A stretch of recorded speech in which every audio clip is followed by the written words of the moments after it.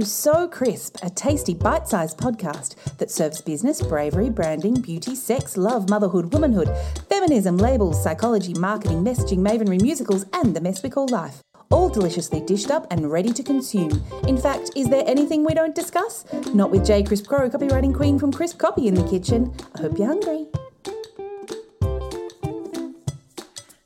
This episode is brought to you by our delectable sponsors at the Rare Seed Agency. Elle Roberts heads up a team to assist you with business strategy, digital marketing, launch planning, team management, and guess what else? Podcast editing.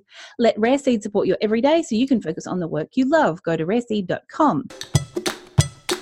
Now, when you land on her website, you're met with a stunning visual of a tall, willowy redhead, swathed in blood red, brandishing a sword and surrounded by the rough sea pounding enormous rocks. Underneath it says, "The revolution will be bloody.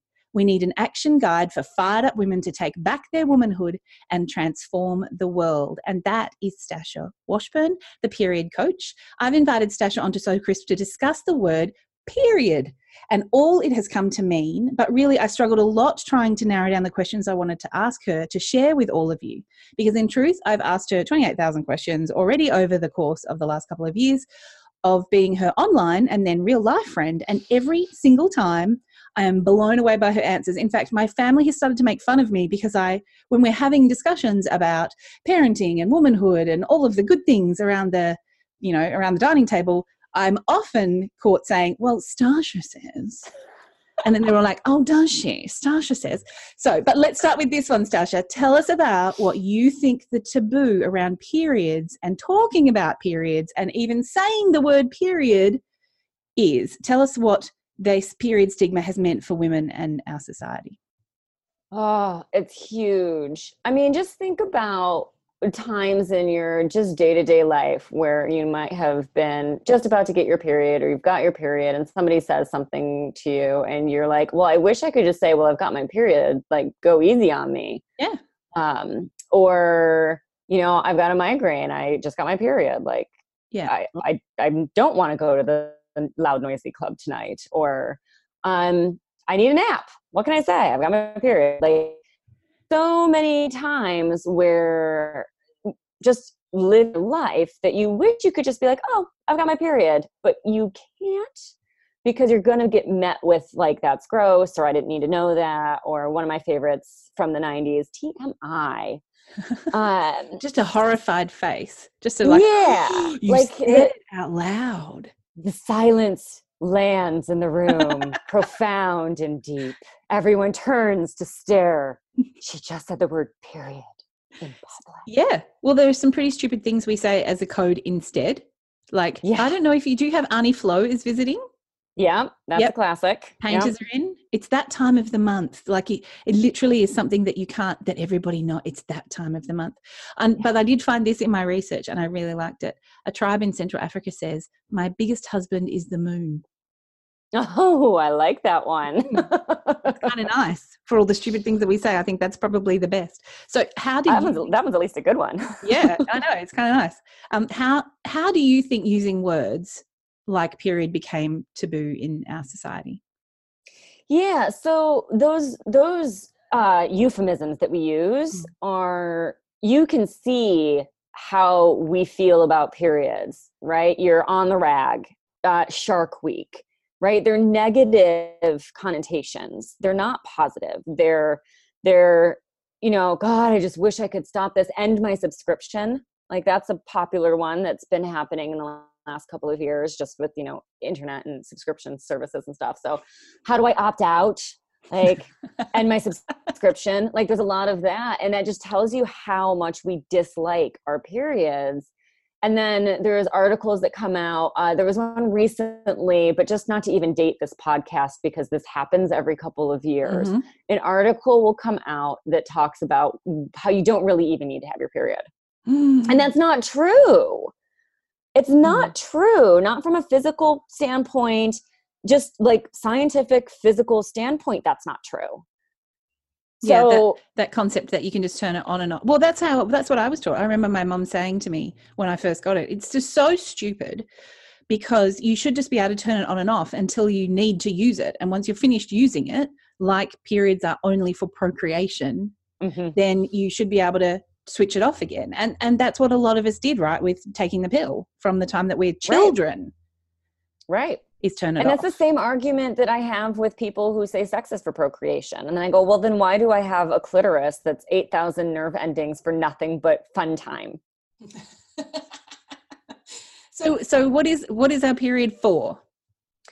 Well, first of all, just from that very basic, like, health perspective, you, when you are on a chemical birth control, so any kind of hormone, it's not hormones, it's actually chemicals. They're not hormones. You can't patent hormones.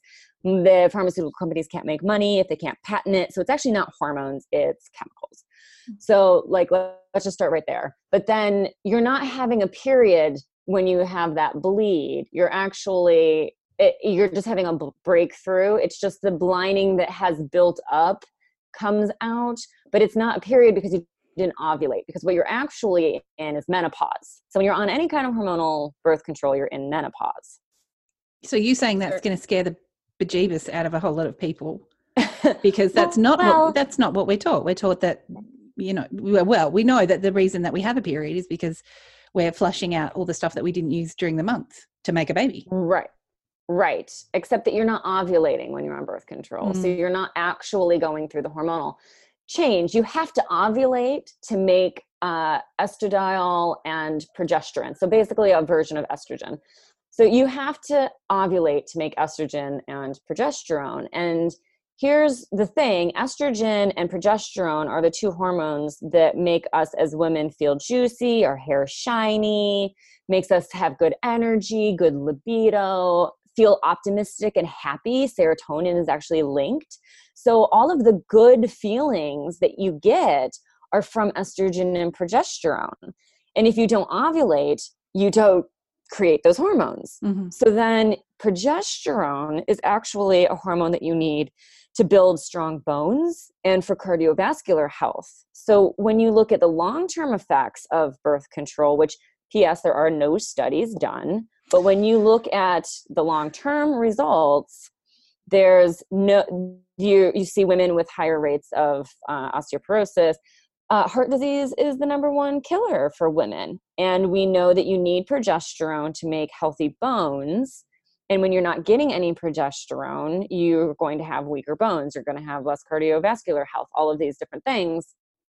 So having a shut off period, and the argument to that is, but women used to be pregnant all the time. And my counter argument is yes. And for the first trimester of your pregnancy, you have very high levels of progesterone for the entire time. And that's actually one of the reasons women miscarry in the first trimester. One of the major reasons, aside from physical trauma or like that, like trauma, emotional, mental, some kind of trauma, aside from trauma, it's progesterone. It could be but one of the reasons that women miscarry in the first trimester is because they don't have enough progesterone to hold the baby, to the zygote. I shouldn't say baby, but like the little, cell. So that you have that progesterone that you would normally have in your period, you just have it when you're pregnant. So you do have progesterone, whether you're in your pregnancy or you're having your period. So just right there, from a physical standpoint, for your long-term health, for your mental health, for your emotional health, for your shiny hair health, you need to have a period. For your ability to sell health, we'll talk about a little bit more about that later, that bringing it into your business thing that I just found so fascinating when I worked with you. But if we go back to this, how talking about it has become taboo. If you have a little bit of the conspiracy theory gene, like my daughter does, then she says, like, this is something that they do to us on purpose. And now that we have the Stasha Says in our family, then it's become, we say the thing that you said at Artful all the time, at the Artful Business Conference now all the time, where you said, blah, blah, blah, here's the big explanation about it. This is where it's all come from. And it's all come from the patriarchy, and fuck those guys. And we say that now in our house all the time. Well, that's the patriarchy. And everyone chimes in like a little choir, and fuck those guys. It's brilliant. But basically, do you think I'm that so happy right now. We're converted. Do you think that not talking about it and not using the the proper words, therefore keeps us in the dark about how our body works and making good decisions about it based on the information that we have, because it isn't something that doesn't even get talked about in families. You still hear stories about girls who get their period and their mother hasn't talked about it with them.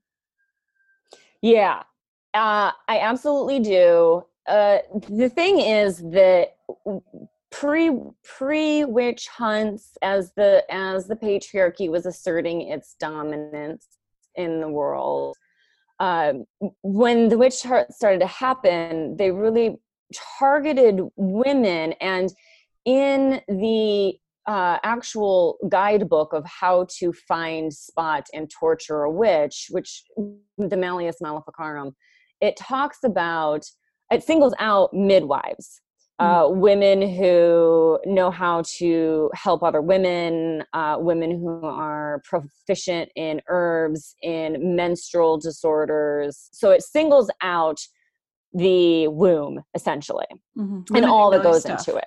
Yeah. Right, exactly. So women who know anything about the womb, and that really got singled out in there. Now, this isn't to say that there weren't a handful of men and these kinds of things that were also murdered. Oftentimes it would be a woman who was singled out as a witch, and they might say, well, her husband was helping, so we'll kill him too. But really that was just, well, most of it was property grabs, to be perfectly honest, because then the church got whatever the women, the land that the family had lived on or whatever. So really it was just property grabs. But it was singling out women because as the women who worked with other women, essentially the midwives and the healers. And that's when we had to stop talking about anything women's health. We couldn't ask for help. We couldn't talk to each other. We couldn't offer help. If you were two women in a room, you were a coven. You were both, tortured and murdered, and it was just a horrific thing. And it went for hundreds of years. People think of the witch hunts as this like blip in time, but it happened for hundreds of years. There's no definitive number on how many people were murdered. I've seen as low as 3 million. I've seen as high as 9 million over the course of several hundred, 200 to 300 years, but then that's not the official start time, or that's not like really where it started, and that's not really when it ended, because in 2019, there was a woman murdered, axed to death in front of her grandchildren, in fact, for being a witch. She was one of 33 people in 2 years that were axed to death for being witches in this area. So it still happens to this day in different parts of the world. And it actually goes along with the things like the bride burnings in India, or the suti, I believe it's called, where a widow was burned alive next to her dead husband. And you have to keep in mind that those girls were married young. So like an 11-year-old would be married to an old man. He'd make it a couple years, and then she would be blamed for his death, and then she would be burned alive next to him. So it's not something that stopped when the witch hunts, quote unquote, stopped. It just kept going. So we had to stop using the words. We had to stop talking to each other. It was just a matter of safety, and it's embedded generation to generation. We know that trauma is passed down genetically now. So we know that safety, that if we talk about this, we feel unsafe deep in our, like, we don't know why we feel unsafe saying the word period in public. We just know we feel unsafe. And it's that very deep embedded, because it was very unsafe for generations, multiple generations. So it is important to start using the words again, and it is important to start using the proper words again. And another argument that I have for that is, it's a different conversation, but it's the same concept. So in the pedophile culture, they target children who don't use the proper words for their body parts. It's a specific targeting because they know those kids don't have a family that talk about their bodies openly and properly. So they are an easier target for a pedophile, because those kids are much less likely to go to their parents and say, hey, this guy touched my vulva, or this guy touched my penis, because they don't use those words. They don't have the body knowledge or confidence or understanding. And It's not the same thing in that way, but it is that same concept where you have to know your body and understand what's happening and use the proper terminology and words, because that's how you get your power back. That's how you get your confidence and your understanding and your confidence back. Mm-hmm. I read a great quote from Clue last week. It says, period stigma is a form of misogyny. Negative taboos condition us to understand menstrual function as something to be hidden, something shameful. And by not naming a thing, we reinforce the idea that the thing should not be named. So how do you think that we can combat that kind of the fluffy language that we use around it, or not talking about it at all, so that we can speak about what is a perfectly normal thing to happen in a way where everyone's comfortable talking about it? Where do we start with that? Yeah, you just kind of have to start. So depending on where you are in your world, like you might have kids, so you might just teach your kids the right words. But you might not have kids, and you just have to start having those conversations. And I always recommend start with a friend that you love, trust, and just start using the words. Like instead of texting your friends like, hey, Aunt Flo's visiting, just say, oh man, I just got my period, or I just got my bleed, but say the words and use your terminology. Like, I can't tell you how many times a day somebody will say the word vagina and I go, you mean vulva. Oh, right. I mean, I remember one of my worst parenting moments ever was when I took my daughter to see a Fringe World show called Glitterati Clitterati.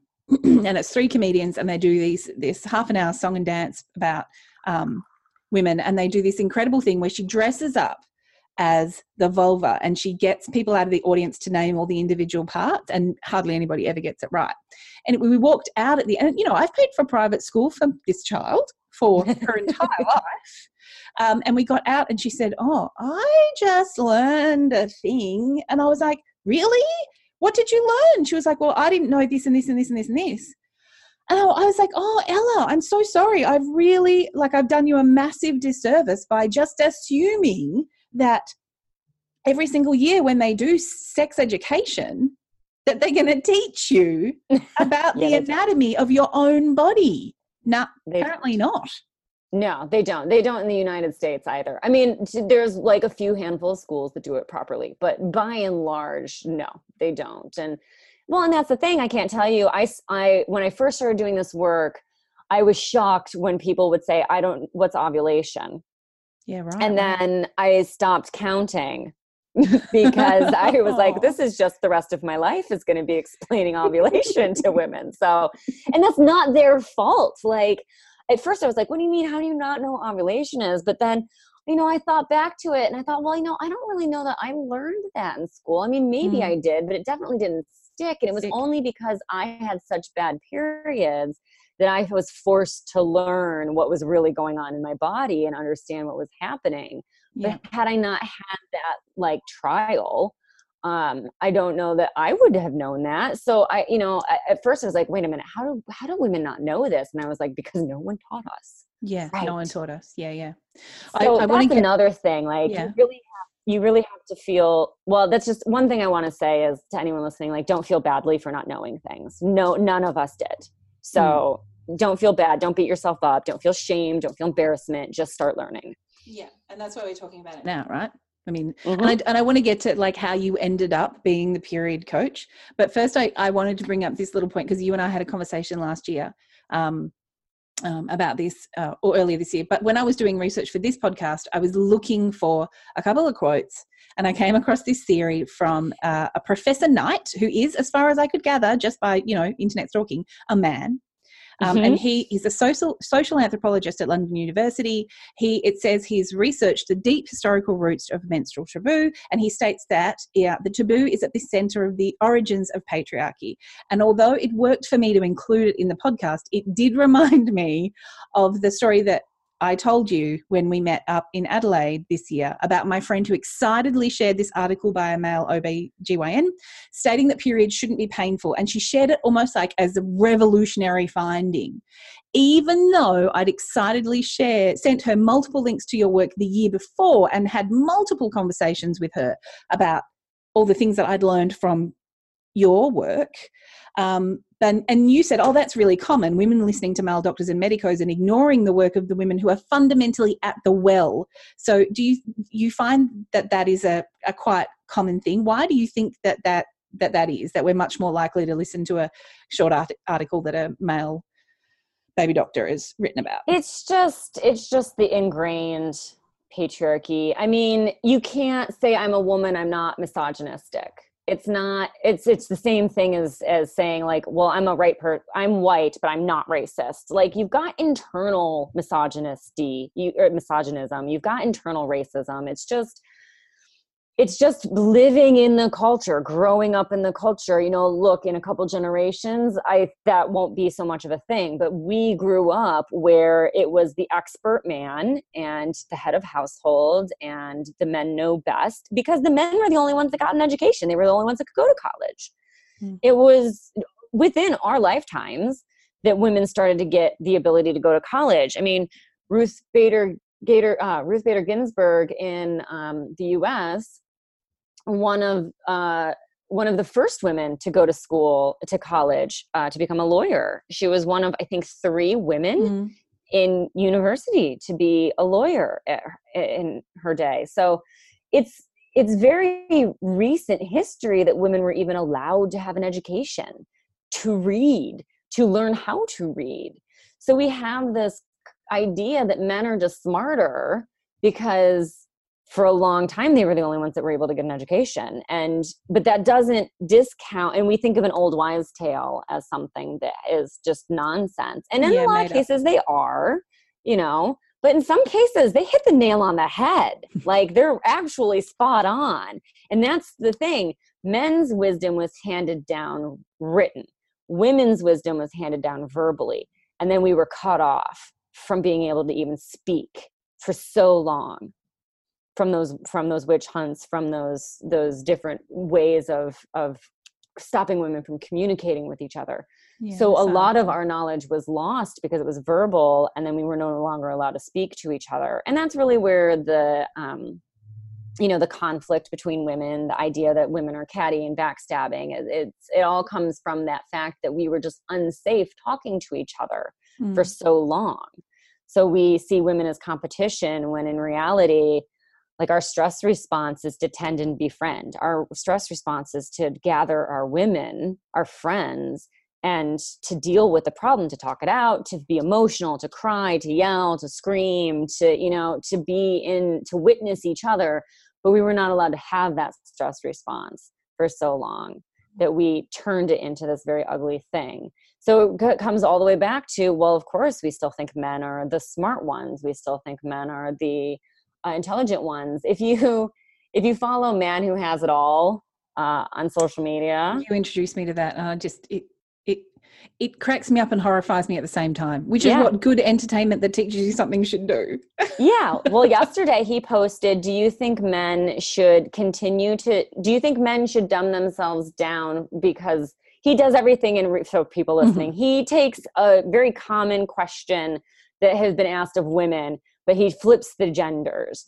So there's all these conversations about women being smarter than men, or like, well, you have to play dumb to get a husband, these kinds of things. So he just says it, should men play dumb in order to find a mate, to attract a woman? And just yesterday he tweeted that one, and I mean, the comments on it were like, it was everything. It's like cathartic, because you get to say everything that some man has said to you, but you get to say it like back. It's like, yeah, absolutely. You absolutely don't want to be married to someone who thinks they're smarter than me when they're obviously not. I mean, like, it's just so very cathartic. But that's literally in our culture, to the point that a freaking social media parody constantly is going, is bringing up that conversation of women being dumber than men by flipping it. And that's it. women will listen to a male doctor before they'll listen to a woman with years of expertise. Mm-hmm. So on your website, you say, it's my life's mission to end the taboo around menstruation for women, from little things like marketing to make women feel shame, to the deaths of women each year and every year due to this taboo.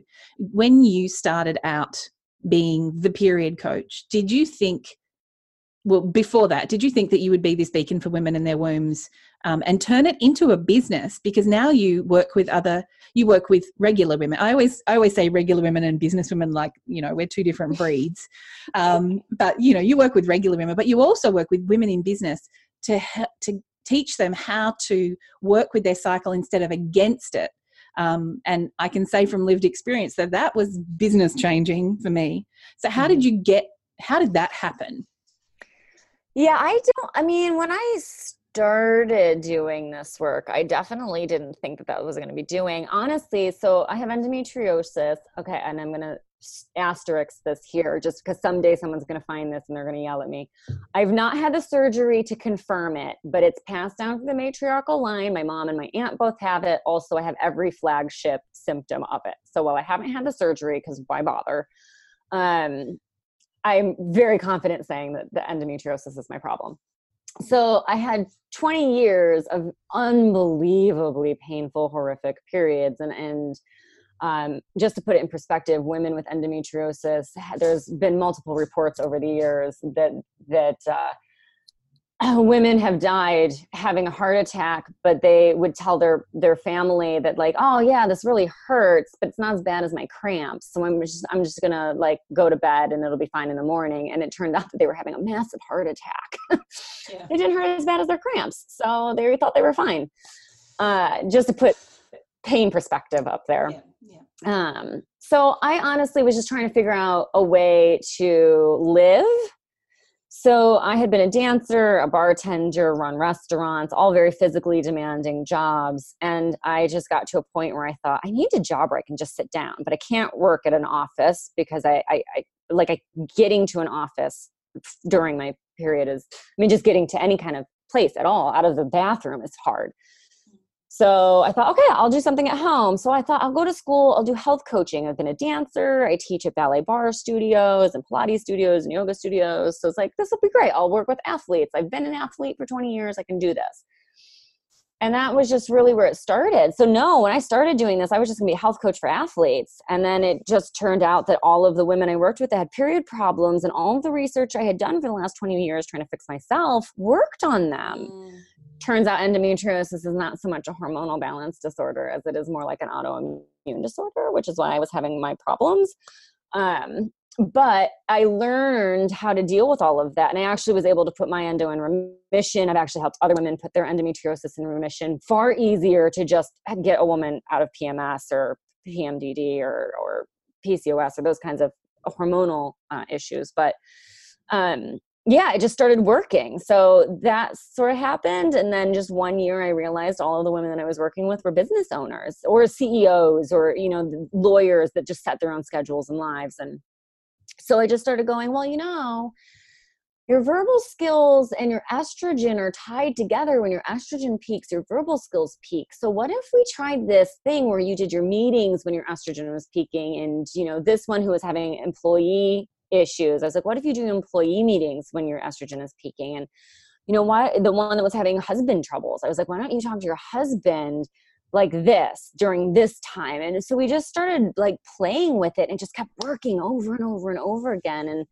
that's really when I realized that honestly, your menstrual cycle is happening every day, and you are it's a river. It's happening every day, and you are in a flowing current, and you can either float down the stream in an inner tube, sipping a cocktail and relaxing and going literally with the flow, or you can try and swim upstream and fight it and burn yourself out doing it. But there's no treading water.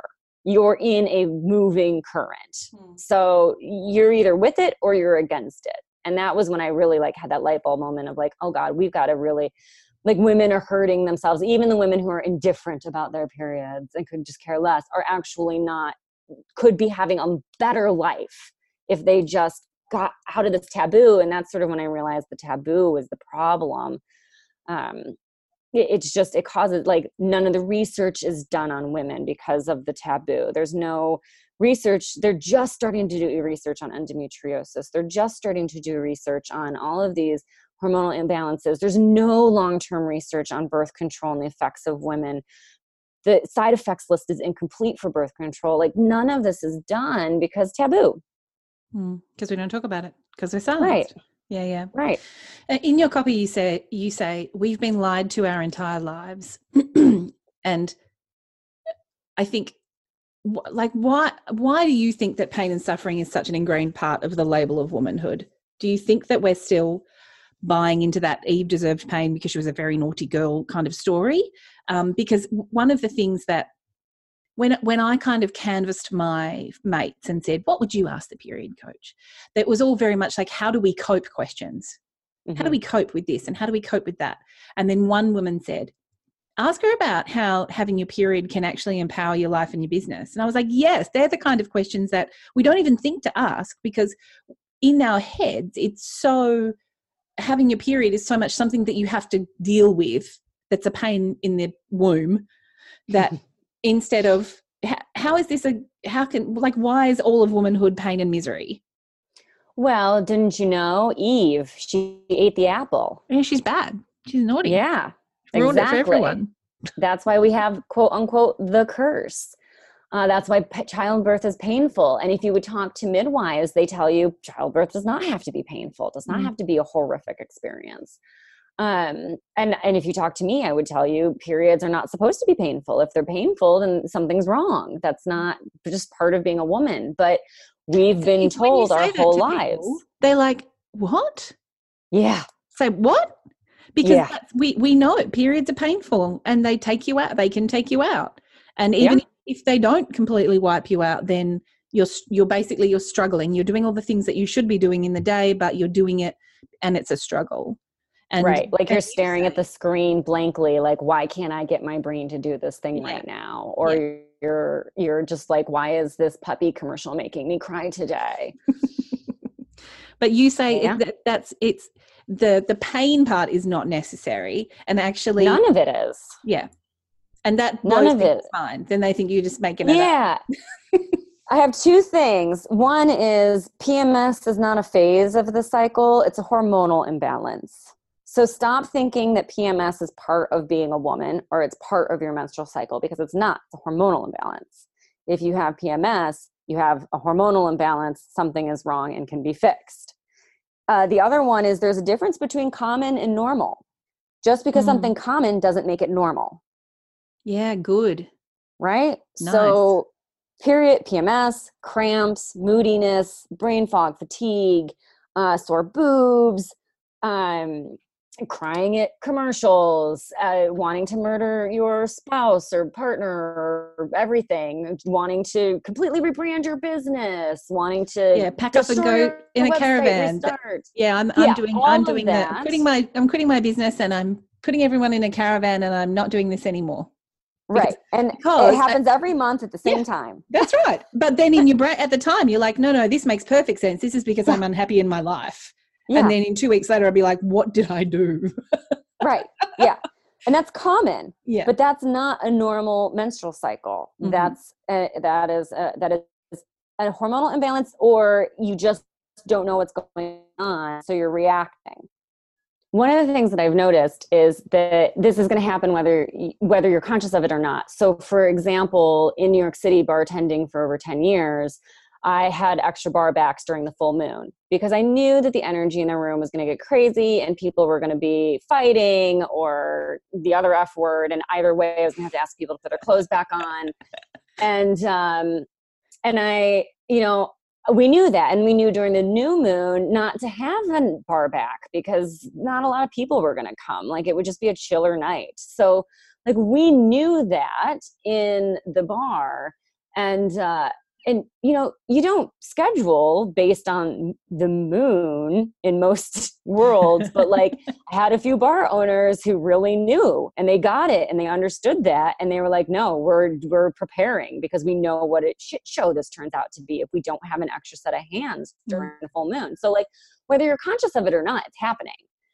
And that's really where I feel that our cycles are, whether you're conscious of it or not, it's happening. If you're conscious of it, you can actually use it to your advantage, and you can move everything forward in different ways. And it's also about acknowledging that rest is not a bad word.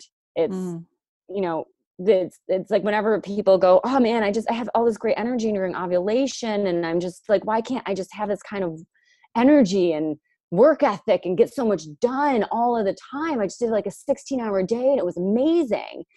And then I just have to say, well, if we had summer all the time, we'd live in drought and be dead. Yeah. You can't have summer all the time. You need winter. You need to rest. The flowers need to fall off the trees if you're going to get more flowers. You can't have constant 16-hour workdays forever. That's just not how it works. So you need to have that rest time. And that's just it. Like, we have a built-in system with our cycle that literally says, okay, this is your rest time. This is when you naturally want to make lists. You naturally want to organize things. So you take stock of what's happened. You get yourself prepared. You go through your bleed. Your mind is on fire, right? During your bleed, the left and the right hemisphere of your brain or the synapses are firing the most. You've got all this creative and logic energy. You're just like, really, it's a beautiful time. So if you can stand back and look at the big picture during your actual bleed, you can come out with such clarity and concept. It's incredible. And then you've got a game plan. So you go into your follicular and ovulation phases with a clear list of what to do, how to do it, and you can do a 16-hour day and you can get twice done what you did before. Yeah. Oh, totally. Absolutely. And when I sat down with my OBM, and I was like, she was like, okay, so we're going to do a webinar a month and blah, blah, blah, and list building. And I was like, right. So, but this is what I'm doing, because I'm basically going to do my live webinars in the middle of my month. And she's like, oh, and she took her a second, like there was a beat, and she was like, okay, then let's do that. But it's totally worked, because that's when I want to talk to people. That's when I'm like, sure, sign me up for another live. Okay, you want me to do a podcast? No problem. The week before I bleed, not the time. Not the time to be like turning up to events and all that kind of stuff. But you're absolutely right. As soon as I started structuring my business in this way, you said to me when we did one of the trainings, that ovulation, sell everything and ask for stuff and go to events, because that's when people want to give you things. Yep. And so the minute I started doing that, it all became easier, because I'm only turning up when I want to, when I've got that natural high that I want to interact with other humans, and they want to give me money. Yeah, it's great. Isn't it? It's so much easier. The myth that it all has to be so hard is just because we're trying to be men, but we're women. Yeah, right. Yeah. That's it. It's just stop trying to be a little man. try to be a large in charge lady. Oh, I love it. So I just think you're the best thing since Moon Cup, Stasha. So before we wrap up, tell us what's so crisp in your life right now. Like, what have you got going on? Oh, okay. So I do have to say I've got the book, and I am in the middle of rewrites, and that is like the only crisp thing in my world right now is just rewriting and getting the book ready to come out. Comes out at the end of this year. So I'm eat, breathe, living, writing the book. Mm-hmm. That's the thing. And tell us what the book will be called. The Revolution Will Be Bloody. I love it. I love it so much. It's going to be really, really ever so good. So yeah. Thank you so much for coming and talking about periods with us. Yes. Loud and proud. Periods. Periods. So this has been so crisp, and my bloody beautiful guest has been Stasha Washburn, the period coach, as a speaker, author, period pioneer, certified holistic health coach, visionary business coach, and with 20 plus years of research, she has a fiery passion to reconnect women to the power in their cycles. Her goal is to end the taboo of periods Periods, word wild, no big deal, right? Stacia is changing the conversation around periods from whispers in the ladies' room to empowered public discussions. You may have noticed this is not a regular nuts and bolts podcast about business and words and labels. We're looking for crisp new ways to discuss wordy elements. So if you ever have a suggestion, please drop me a line. Now, because Stacia is a star with her own voice, she gets to do the outro. Take us away. So if you're an American from the East Coast, you know about Wise brand potato chips. But if you don't, you just imagine the crispiest, crunchiest, saltiest, most amazing potato chip. You dive into that bag probably the day before your bleed, and then you enjoy. You're missing home a bit, aren't you? I can't wait. All right, awesome. May your day be crisper than the Wise brand potato chips. Yes. Thank you so much, Stacia. Thank you. You've been listening to So Crisp with copywriter, copy coach and consultant Jay Crisp Crow.